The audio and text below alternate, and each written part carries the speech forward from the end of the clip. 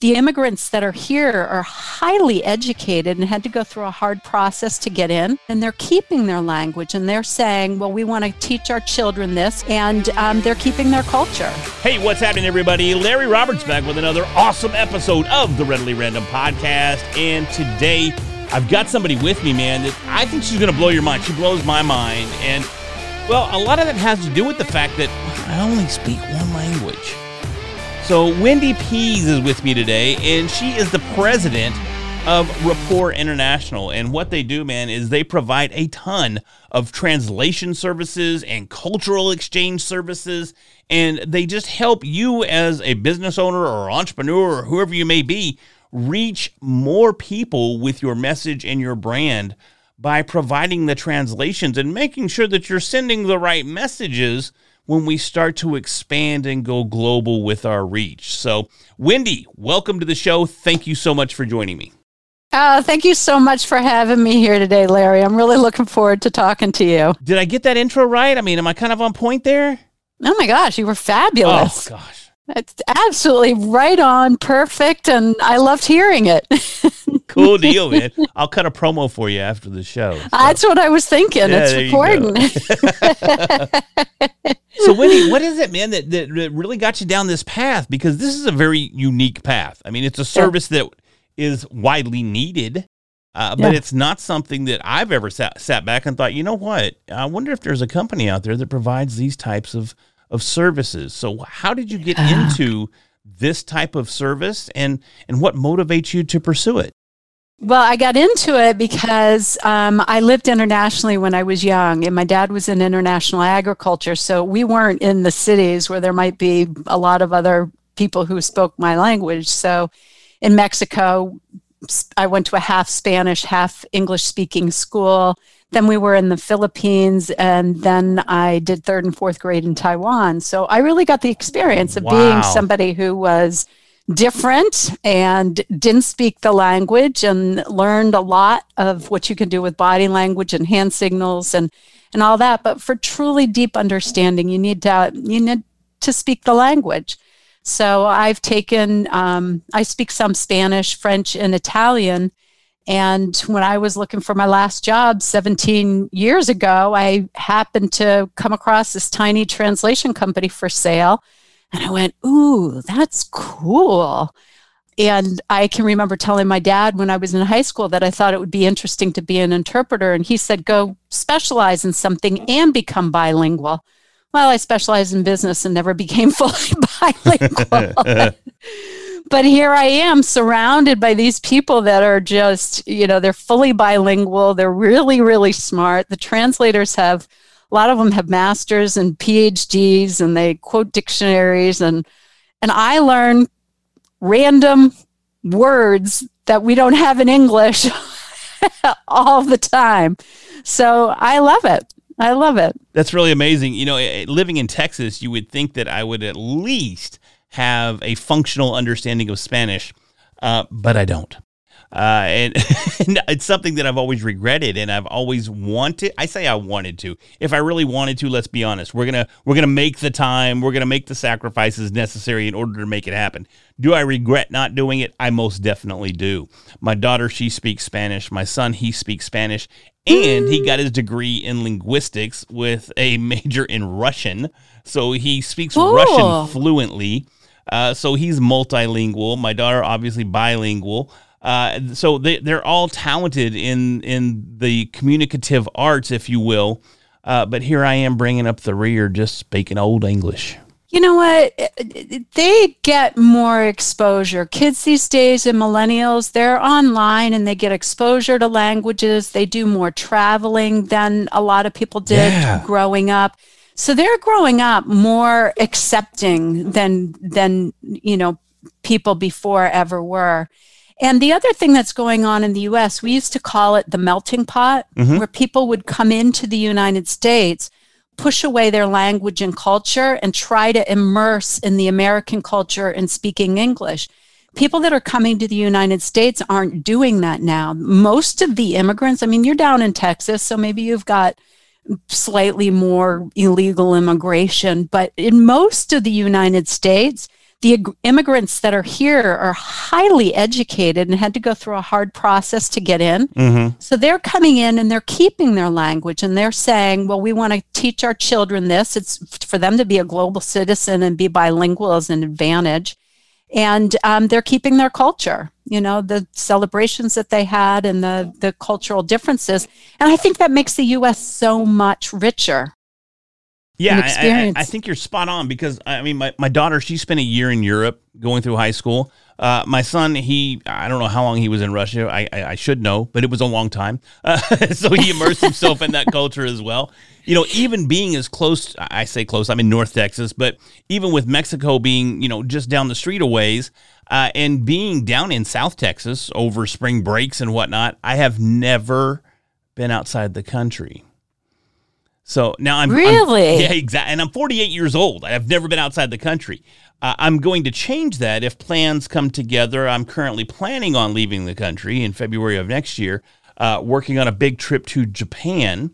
So yeah. I am using, what's the app? Duolingo, I think is what it's called. Yeah, Duolingo. So I am working through my Japanese. You can't really see that on the screen because it's just white. But yeah, I'm working on my Japanese now. So I'm learning some basic just stuff that'll help me, like where's the bathroom, or like hamburger. I mean, just these things that can get me through while I'm in Japan for 10 days to 2 weeks next year. So good that's for pretty you. Cool. So yeah, but I think you're spot on. People are traveling a lot more. The cultures that are coming over, they're bringing their cultures with them, which is tremendous. And it's an opportunity and an exposure that we haven't had in previous generations. Right. And are you seeing, because of that, you're seeing more of a demand for the services that you provide? We are. It's a couple of things. One is because the traveling and the increase in international business. Actually, it's three things. The second is the internet, and that is giving more access to businesses to go international. So, for example, people are becoming what we call accidental exporters because they put their site up there and people around the world are saying, ooh, I want that. And the smart marketers are paying attention to it and going, ooh, if I'm getting requests from Germany, why don't I do a little translation and bring those people in and sell to them? So it's brilliant. And then I know some e-commerce companies that specialize in China, and they're going gangbusters with helping companies sell products over in China, which is it's a huge market. Sure. They've got disposable income.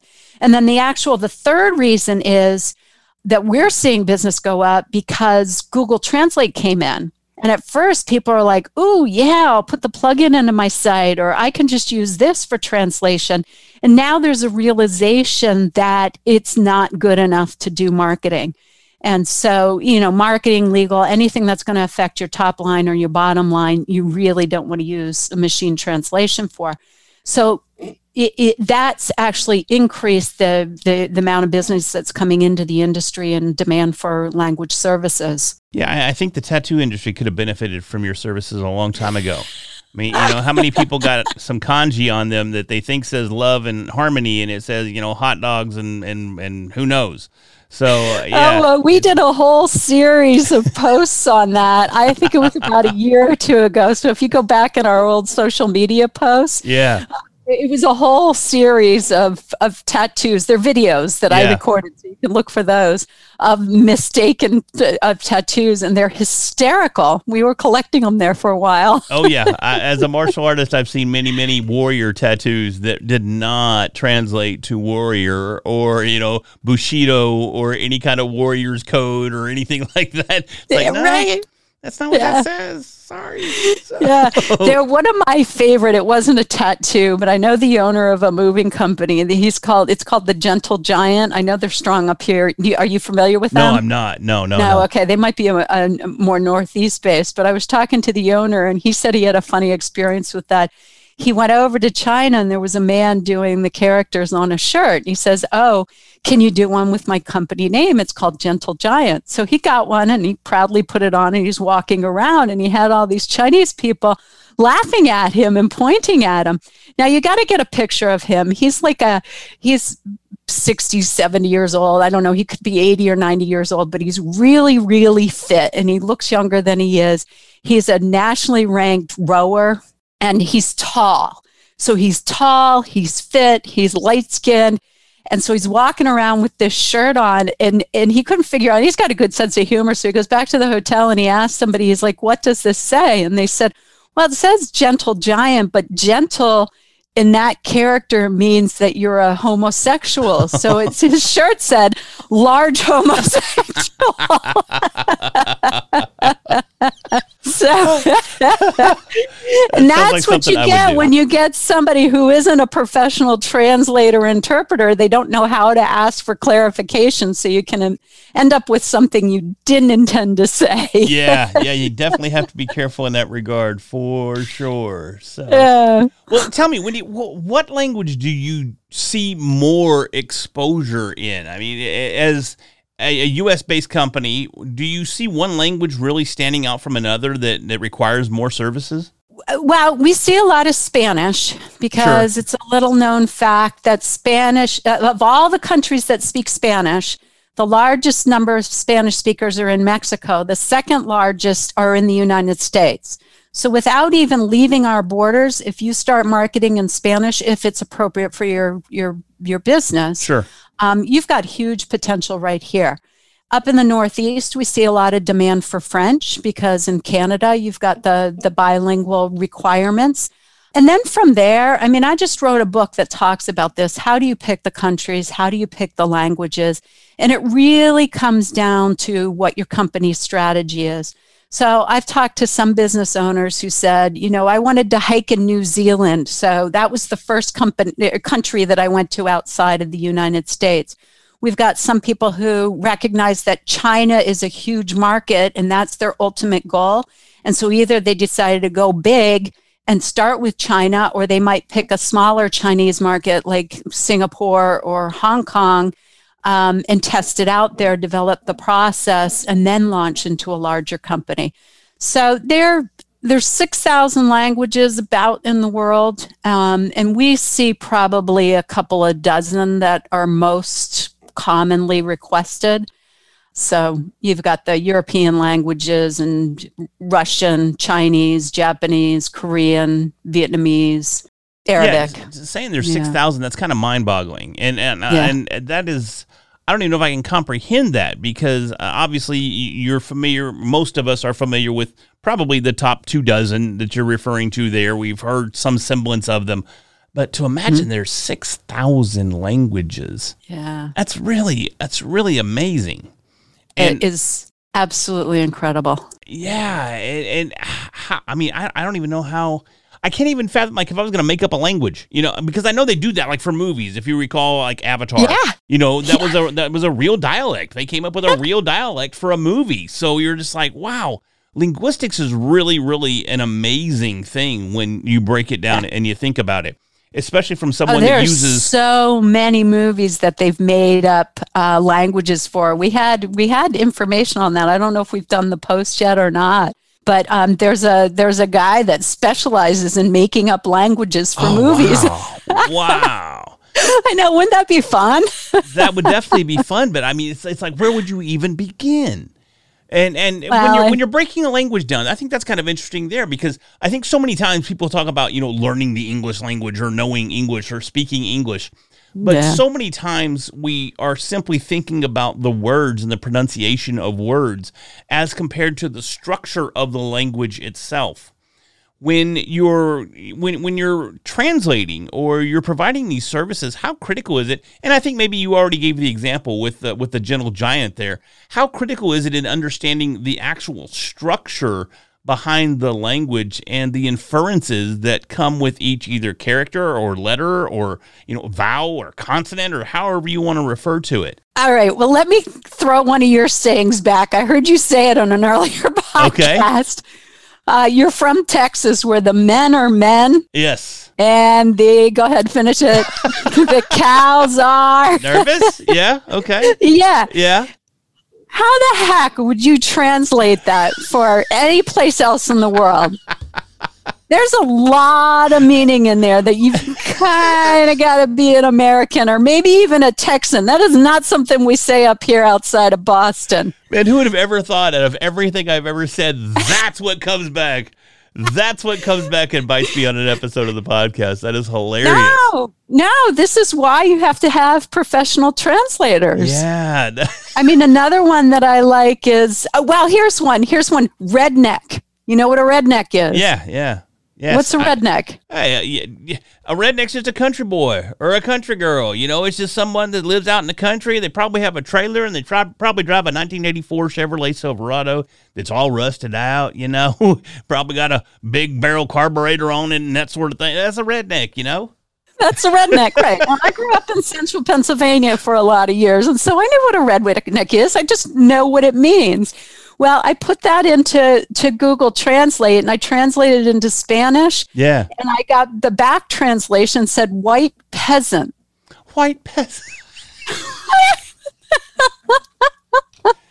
I mean, if you were to break it down and you were to look at it from a cultural perspective, potentially those in elite positions would look at a redneck as a white peasant.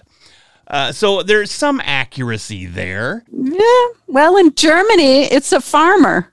Okay. Well, see, and then we start breaking down the word because honestly, a redneck is someone whose neck got red because of the sun constantly beating down on it because they're out in the fields, plowing the fields and doing manual labor and doing agriculture type work. Well, you know what is really interesting? That's what I always thought. Uh-oh. But when I was playing around with the word on Google Translate, I thought, I want to look it up and see what it really means. It actually comes from the red bandanas that the coal miners wore to fight the poor working conditions. So it was like some sort of statement they were making, a fashion statement for poor working conditions? Yeah, and then it kind of got into like communism. They were called socialists and communists because the wealthy mine owners didn't want to pay a living wage or didn't want to cover workers' comp or whatever it was, but they were protesting working condition and wages, and the red bandanas signaled that they were in support of that. So that's what a redneck is. That's why it's not truly a farmer or something. So when your whole description of them, I listened very carefully. Completely off. No. You never once said farmer. Until you started describing how they got the redneck, you never once said, you said it's a good old country boy. You were talking about the carburetors. You were talking about but you never once said farmer. Well, yeah. There's so many connotations on it, though. There's so many different takes on the word. That's interesting. See, folks, when you listen to the Readily Random podcast, you never know what you're going to get. And now you're educated. You're formally educated on the term redneck. So that's cool. No, but honestly, that sort of thing fascinates me. I think that's really interesting to understand that there are so many takes on a particular word, and redneck's just one example of the gentle giant being another. I mean, there are so many examples of how things get, you don't call it lost in translation for nothing. Right, exactly. And I have a whole list of them. I mean, some German words are really interesting because they take multiple words and fit them together. So the actual translation doesn't make sense, but it has a real meaning. Like Katzenjammer it literally translates into cat's wail. Okay. But it means hangover. All I can imagine is people who have a hangover sound like a cat wailing. Oh, okay. Oh, see, here I'm thinking a cat's whale, like a whale, like as in, an animal. An animal, yeah. Like woe is me. A cat's wail. I can kind of see that. Yeah, crying about it. I gotcha. Yeah, there were many days that I spent doing that. That's... All right. If you like that one, I got a Finnish word that you're going to love. Hit me with the Finnish word. Kausidekanit. Kausidekanit? Uh-huh. Okay, what is that? It means I'm at home, in my underwear, I'm getting drunk, and there's no way I'm going out. Kausidekanit. And that's Finnish. It's a Finnish word. Wow. And so they just take different components to bring it together and Well, I don't know on the Finnish word. I know that German, that's kind of, you were talking about, grammar and formation and languages and words. So you have to know the meaning. I mean, if you didn't know the actual meaning, you'd try to figure out what the two words meant and put them together. Now, Calcitoconit, I don't know. I met a guy at a conference and I've looked it up to make sure that he wasn't pulling my leg, and he told me that. Wow. And so now I'm like, oh, what the perfect word for the times that we've had to quarantine. Yeah, we're all right here in the midst of a calcidiconit. I don't know. It's just what's happening. So yeah. Man, that is crazy. So tell me this, because not only do you translate languages, but you also help in translating cultures. How does that come into play? Because in dealing with foreign countries and individuals from a completely different culture, there are different cultural practices that need to be taken into account because, obviously we could unintentionally offend someone if we don't understand their culture. What sort of thing do you do there to help your clients understand the culture that they're trying to break into? Well, first, let's just get some terminology down pat. Sure. So translation is written and interpretation is spoken. And if you can remember that, you'll see mistakes all over the place because the words are used interchangeably, but in the industry, they mean something. So if I give an example in translation, we did the tagline translation for Staples when they were doing the Make More Happen. Okay. I don't know if you remember those slogans, and they'd take more out and they'd put other things in. So one of them was make refrigerator art happen. Okay. You know what refrigerator art is? Sure. Yeah. So what is it? Just in case somebody listening doesn't know. It's maybe your kid does something, makes a drawing of the pet dog or something. It's just something that's constructed generally by a child, and you put it up on the refrigerator for display. Exactly. So we know what that is as people in the U.S. who speak English. Well, the French translator got it, and she said this isn't a thing in France. In France, the refrigerator is for keeping food cold. We don't hang stuff on the refrigerator, So it's a mono-purpose utensil. So we knew to go back to, our contacts at Staples and just say, this isn't a thing. Do you want us to play around and come up with something else? Or since they had about 8 different options, they said, no, we'll just skip that one and just use that in the United States.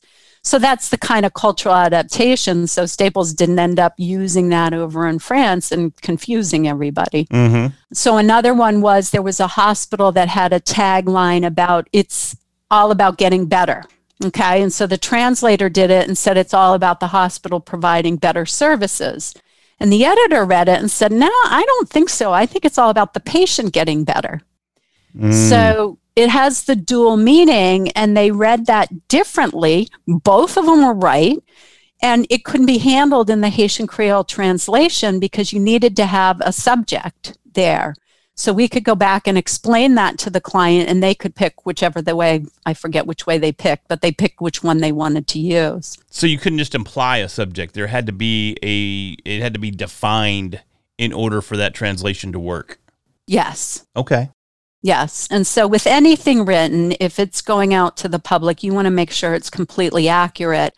And so you can't, there's not when you think you're being cutesy and witty in English, to do that translation can be very difficult or virtually impossible to do. So, we work with people on the global English writing to help get it clean so it can be translated into the other languages. So on an interpretation example, say you have an interpreter and you're going into a factory tour, and there's some culturally appropriate thing you have to do. Like, for example, say you're going over to China, and there's very proper ways to order food and be seated at the table, and how to toast, and how to, ask for more, or how to take things, where to put your chopsticks. Those are all things your interpreter can help coach you on, so you're not offending your hosts when you're being formally entertained, and that's much more likely to happen outside of the U.S. Here, we'll come in, do business, and then leave. Most other countries, you have to build that relationship. Yeah, we don't even care. Just come on in here and let's figure out where we can do some business, and then we'll send you on your way. I don't know what you're doing over there, buddy, but it's okay as long as you're writing that check. Is that how America's really viewed? I mean, come on, seriously. Yes. Yes. All they want to do is talk business. We have an established trust. On my podcast, The Global Marketing Show, I interviewed a young American who's living over in Vietnam, and he said over there with the group he was with, they expected him to go get drunk, because if you don't get drunk with the people before you do business with them, how can you trust them? Yeah. Ooh, see? Oh, my Lord. Yeah, no, and Americans have the reputation that we have to document everything. Documents. So it's known as like kind of a litigious. Oh, very litigious. Yes. Yeah. Yes, and so documenting, I mean, that's just part of the culture. You have a meeting. Okay, I'll send you an email and document everything we talked about. That's not done in a lot of countries. Really? See, now I find that tremendously interesting. Being that I just transitioned from corporate America, of course, I'm still very ingrained with that corporate thought process of, you got to have the minutes. You got to have minutes. And anytime you have a meeting with someone, even now, if I have a meeting that's business related, I'm going to type up some minutes, and I'm going to, per our conversation, here's what we said and here's what we agreed upon. Is this correct? Did I leave anything out? Do you want to add anything? Or wow. And that's Germans think it's quite funny. I've heard some people from Germany say, you want to document everything. Yeah. Wow. So they're just like, all right, we're going to do it. All right. See you. Yeah. But, but I mean, I can see where, and again, maybe this is a cultural thing. And so many times it's so hard to look at these cultures that do things so differently than we do it and be able to even remotely relate. Because honestly, as I sit here, I think documenting everything is tedious and it is a pain and it's a waste of time. But at the same time, every once in a while, it can bite you in the backside if you don't do that CYA, right? Yeah. If you have a memory like mine, I'm going 10 million miles per minute. I don't remember. I don't know how many times my wife goes, hey, you remember that thing I showed you last month? No, I don't. I don't remember that. Hey, do you remember that time back in 2003 when we didn't know? No, I don't remember that. No, I don't remember last Tuesday. Okay. I've always loved that saying, if you never lie, you never have to remember. I love it. Okay. Did you say that? I don't know. Did I? If I did, then yes, that's the way it is. Uh-huh. Yeah, I got to keep it simple. But it's interesting to think about other cultures and how we would enjoy, right, being able to live in that culture, but we're so ignorant to the culture at the same time we can't have an appreciation for it. Well, so I mentioned my podcast. I interview a lot of people who are experts in global marketing and have lived around the world, and they always have a memorable cultural experience where, just something happened to them or they embarrassed themselves. But the predominant feeling is, as long as you stay curious, you can figure out people, because people around the world generally want the same thing. They want, loving relationships. They want to feel safe. They want to have enough food. They want to have a productive lifestyle. They're generally going to be kind. And, so people are people. You'll go to Japan, and even though they'll look way different from people in Texas, you're still going to have fun, and you're going to laugh, and you're going to, new things, what you'll think is new is old to them. But if they were trying new things. So, and a smile is the same around the world. That's the same across all cultures. So in all the interviews that I've done, it's people who are they're non-judgmental, they're curious, and they're open to other people. They're successful. I mean, it's really, you don't have to master the culture to get over there, and you just apologize if you do something wrong. Yeah, and that can take you a long ways. Just understanding and being able to admit that, that was a mistake on my part. I am very sorry for that. And knowing when to ask, like if you get a strange expression, there's been people who... Yeah.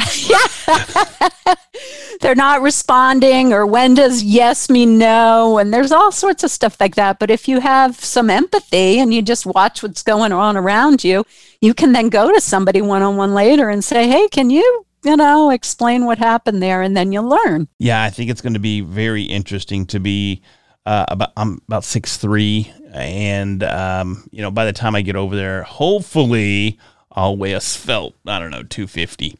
So I'm going to be a pretty large individual for that culture, and I think it's going to be rather shocking because I'll tell you, I'm being a martial artist, lifelong martial artist, samurai culture and Bushido and everything has always been something that's just amazed me, right? Yeah. But several years back, I don't know, probably a couple of decades ago even, I went to a display over in Fort Worth. It was a samurai display, and it was a tour that was going across the country. And I was genuinely taken aback at how small the armor really was. Because their stature is so much smaller. I mean, just because of my ignorance and not understanding the culture and not really grasping the size difference. I picture a samurai or a ninja, they're 6 foot tall. They're built like swimmers, and they're just, they are the epitome of the modern masculine male. And then I see this armor, and it's so little tiny, and it's so cute. And I was like, what? So I think this is going to be an extreme experiment in culture shock come next year when I get over there. And then my big self just lumbering through the streets and trying to fit in a hotel room is going to be interesting. Yeah, it will, but you'll love it. You'll absolutely love it. I can't wait. I'm excited. It's the one place it's funny that you mentioned New Zealand earlier because that's my wife and I, that is our dream location to retire. Totally unrealistic, but we want to live in a banana tree on the beach and sell T-shirts to tourists in New Zealand. That's our goal. Why is that unreasonable? Well, living in a banana tree is probably a little more difficult than it is in our head. Okay. I was picturing kind of, a raised hut, banana trees around like that. Yeah. No, we're just hanging out selling T-shirts to tourists. But no, seriously, New Zealand is someplace that we want to go.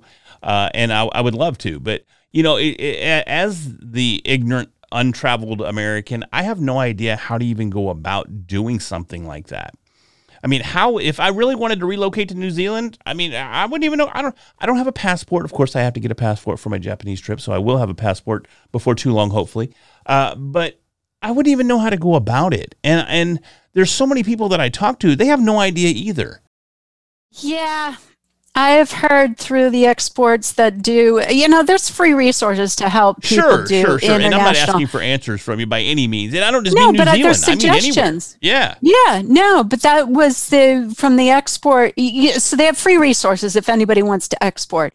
And I talked to a trade export that was doing that, and she said the number one fear was of languages and cultures. Yeah. Okay, and so you're talking about that, and I think that's a real American fear. But if you think about going from Dallas or Houston or wherever in Texas and coming up to New England, coming to Boston. Yeah.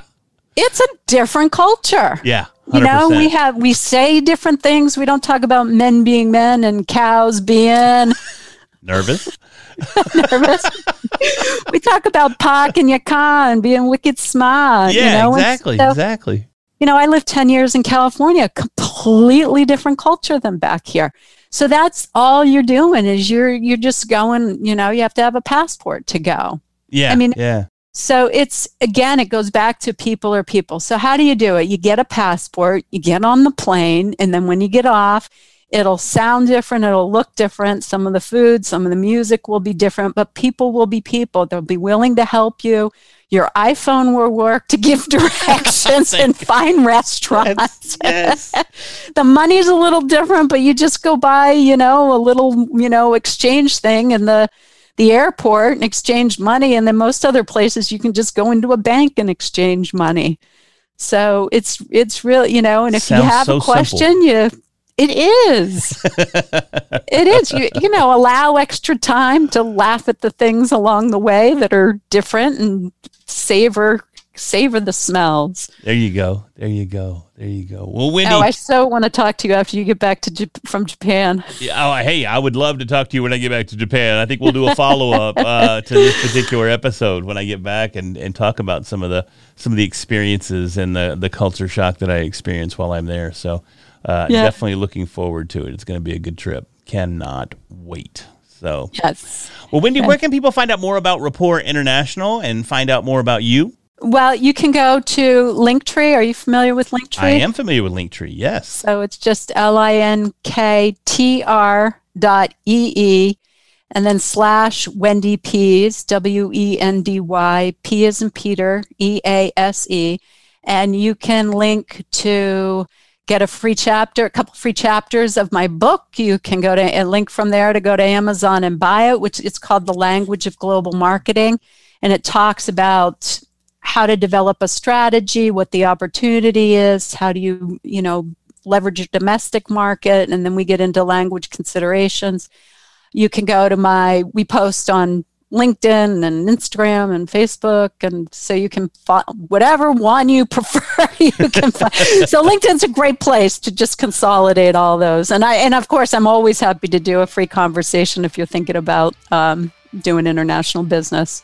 Cool deal. Well, Wendy, I can't thank you enough, honestly. This has been a very educational episode of the podcast. It's been a lot of fun, and I think we'll look back on it and laugh at ourselves a bit as we progress in our evolution of cultural exposure.